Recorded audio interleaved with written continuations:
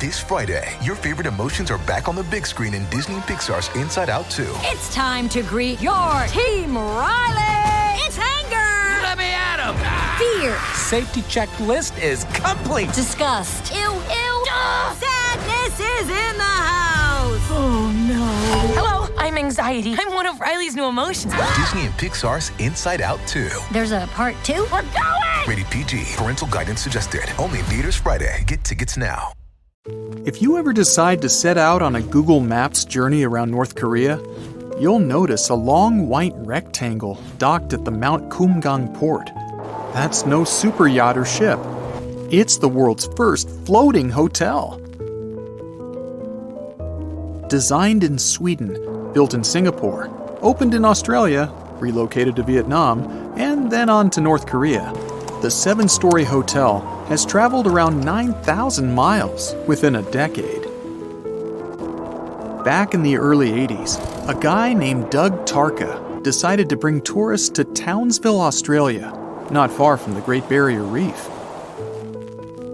Tarka used to be a professional diver and wanted to find the best way to show the famous attraction to tourists without harming the reef in any way. Tarka first started giving tours of the reef in a catamaran with a glass bottom. Then, he decided to let them not just see the reef, but stay on it in cruise ships moored along the coast. That idea didn't work out since it was too impractical. A few months later, Tarka went even bigger. He set his sights on building the world's first floating hotel. He was thinking of how to bring the idea to life when a Swedish company contacted him.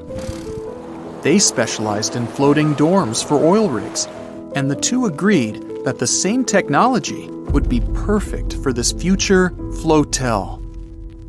Design? Check. Next step, construction.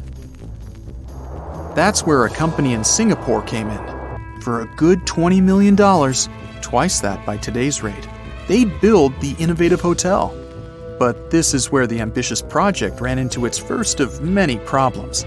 Because of some contract issues, the delivery was delayed by over half a year. Unlike a cruise ship, the floating hotel couldn't move on its own. So when it was ready and all the hiccups were resolved, a large heavy lift ship towed it for its first 2,500 miles, all the way down to Australia. By that time, word was already out. Now, there are all kinds of floating hotels across the world these days, but remember, we're talking about the 80s, man. This was the first of its kind, and a revolutionary idea. So people immediately went crazy, booking rooms months in advance, and chains were eager to manage it. The Four Seasons ended up winning that bid, and thus, everything was ready for its arrival. By early 1988, the John Brewer Reef Floating Hotel finally reached Townsville. 6 massive anchors were used to hold it in place. It was supposed to be one of those dreamlike destinations you'd put on your bucket list. Another day is here, and you're ready for it. What to wear? Check. Breakfast, lunch, and dinner? Check. Planning for what's next and how to save for it? That's where Bank of America can help. For your financial to-dos, Bank of America has experts ready to help get you closer to your goals. Get started at one of our local financial centers or 24/7 in our mobile banking app. Find a location near you at bankofamerica.com/talktous. What would you like the power to do? Mobile banking requires downloading the app and is only available for select devices. Message and data rates may apply. Bank of America N.A., member FDIC. 200 state-of-the-art bedrooms, a 100-seat theater, top-class restaurants with the freshest seafood, a helipad, library, game room, nightclub, gym, sauna, freshwater swimming pool, and a floating tennis court outside. And of course, the main attraction would be observing the Great Barrier Reef. Guests would head down from their rooms for morning coffee in a panoramic elevator with views of the breathtaking spot. Then, they'd submerge deeper in a glass-bottom submarine or jump straight from a platform for a casual swim in the middle of the ocean. Those who didn't fancy getting in the water could just hang out in the underwater viewing area inside the hotel. They could spend hours staring at colorful corals, giant clams, reef sharks, blue starfish, and countless other fascinating marine life. When that dream was just one step away, Mother Nature herself stepped in and put a halt to the opening. A tropical storm moving 60 miles per hour blasted through the area. It badly damaged the swimming pool, sank the underwater observatory, and ruined the guest shuttle boat. They managed to get things back to normal quickly enough. But this delay cost the owners millions. Winter would have been the perfect time to open a hotel for guests from the Northern Hemisphere craving some sun. In March 1988, the Flotel finally opened with 85% of its rooms taken. A price tag of up to $1,100 per bedroom a night didn't scare away enthusiastic divers. They also had to pay an extra $120 for a 90-minute shuttle boat ride to the hotel that was 40 miles off the shore.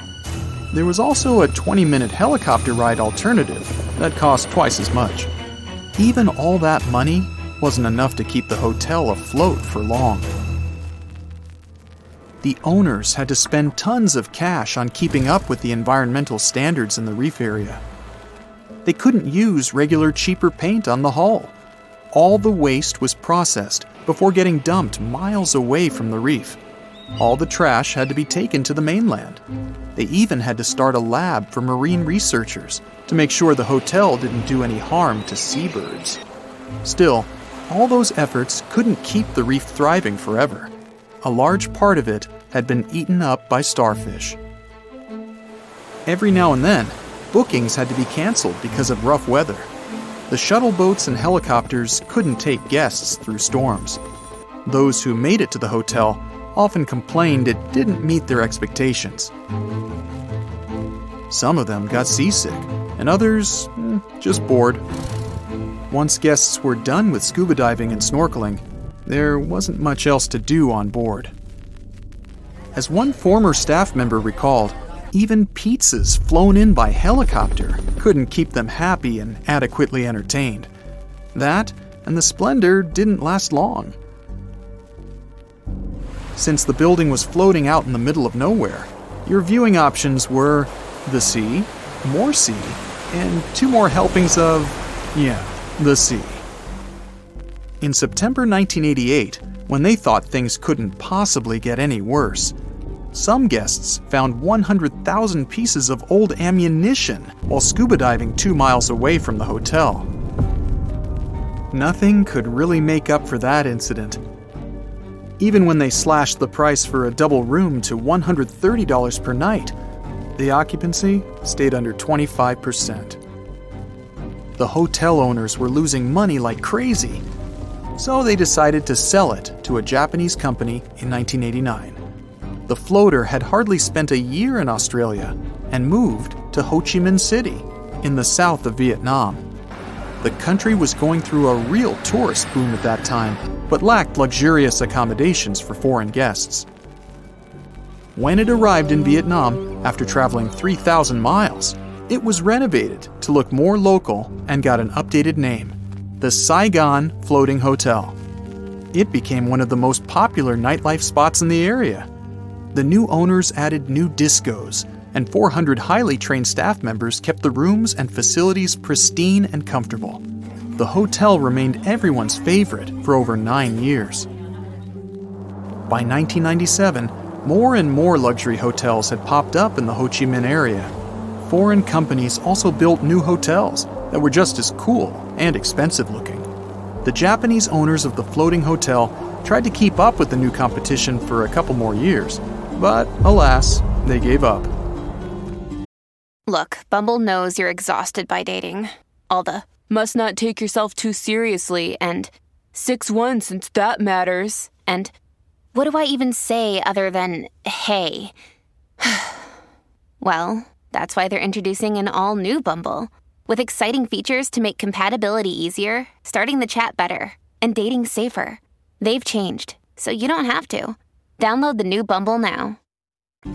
It was sold to Hyundai Asan, a South Korean company doing investment projects in the north. the hotel went on a short sentimental trip to Singapore for renovations. From there, it moved to its new home in the Mount Kumgang tourist region in North Korea. Once again, it got a name change and became incredibly popular among both North and South Koreans. This was during a mutual tourism experiment between the two, and many families even got to meet up there after years of not seeing each other. For 8 years, the hotel was flourishing and became more popular than ones in the capital. After all, it was more modern and comfortable. Sure, it lost its swimming pool and tennis court, but a new gaming house made up for it. Things were finally looking good for the historic floating hotel until 2008. That's when one unfortunate incident ruined it all. All tours were immediately stopped. It's been sitting there unused and rusting ever since. The country now has plans to bring tourists back to the resort. Sadly, for probably the most unfortunate hotel in the world, it'll unlikely live through that renovation. It was dubbed poorly constructed, outdated, and with no national character. With its worn-off paint and silent empty rooms, the floating hotel, once a revolutionary idea with the whole world on the edge of its seat with anticipation, is now living its last days before it'll be taken down.